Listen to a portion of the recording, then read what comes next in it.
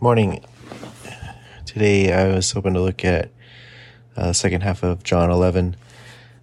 Starting in verse 45, it says, "Many of the Jews, therefore, who had come with Mary and seen what he did," this is in reference to him raising Lazarus from the dead, "believed in him.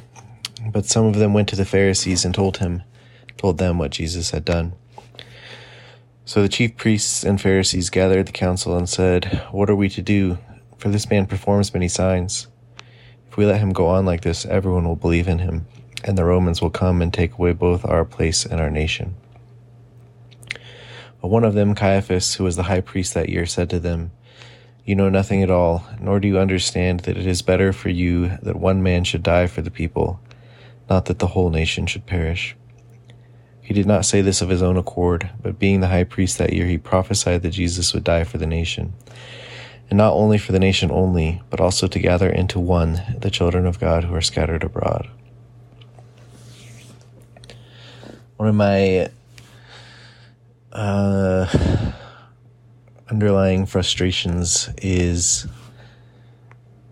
the polarization of people and our incapacity to,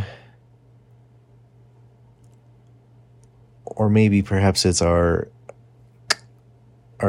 likelihood of bonding or finding friendship in excluding others or in casting others out. We can find unity over rejecting a certain person or a group. And that unity becomes stronger as we more strongly reject them. And I think that it has been particularly disappointing to me that the church nationally has felt very polarized.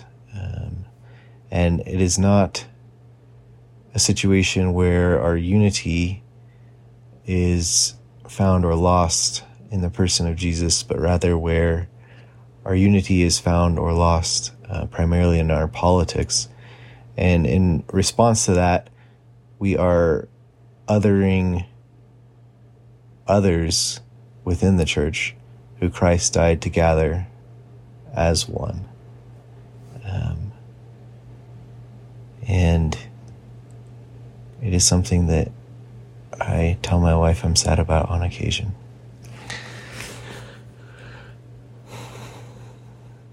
Jesus, you came to do something greater than any of our political systems have succeeded in doing thus far. The political systems throughout all of history, you came to provide unity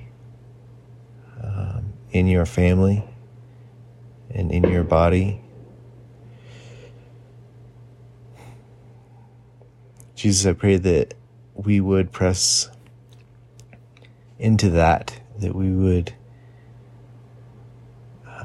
would find our communion, that we would find our family and our home and our relation and our primary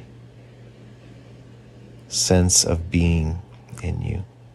Amen.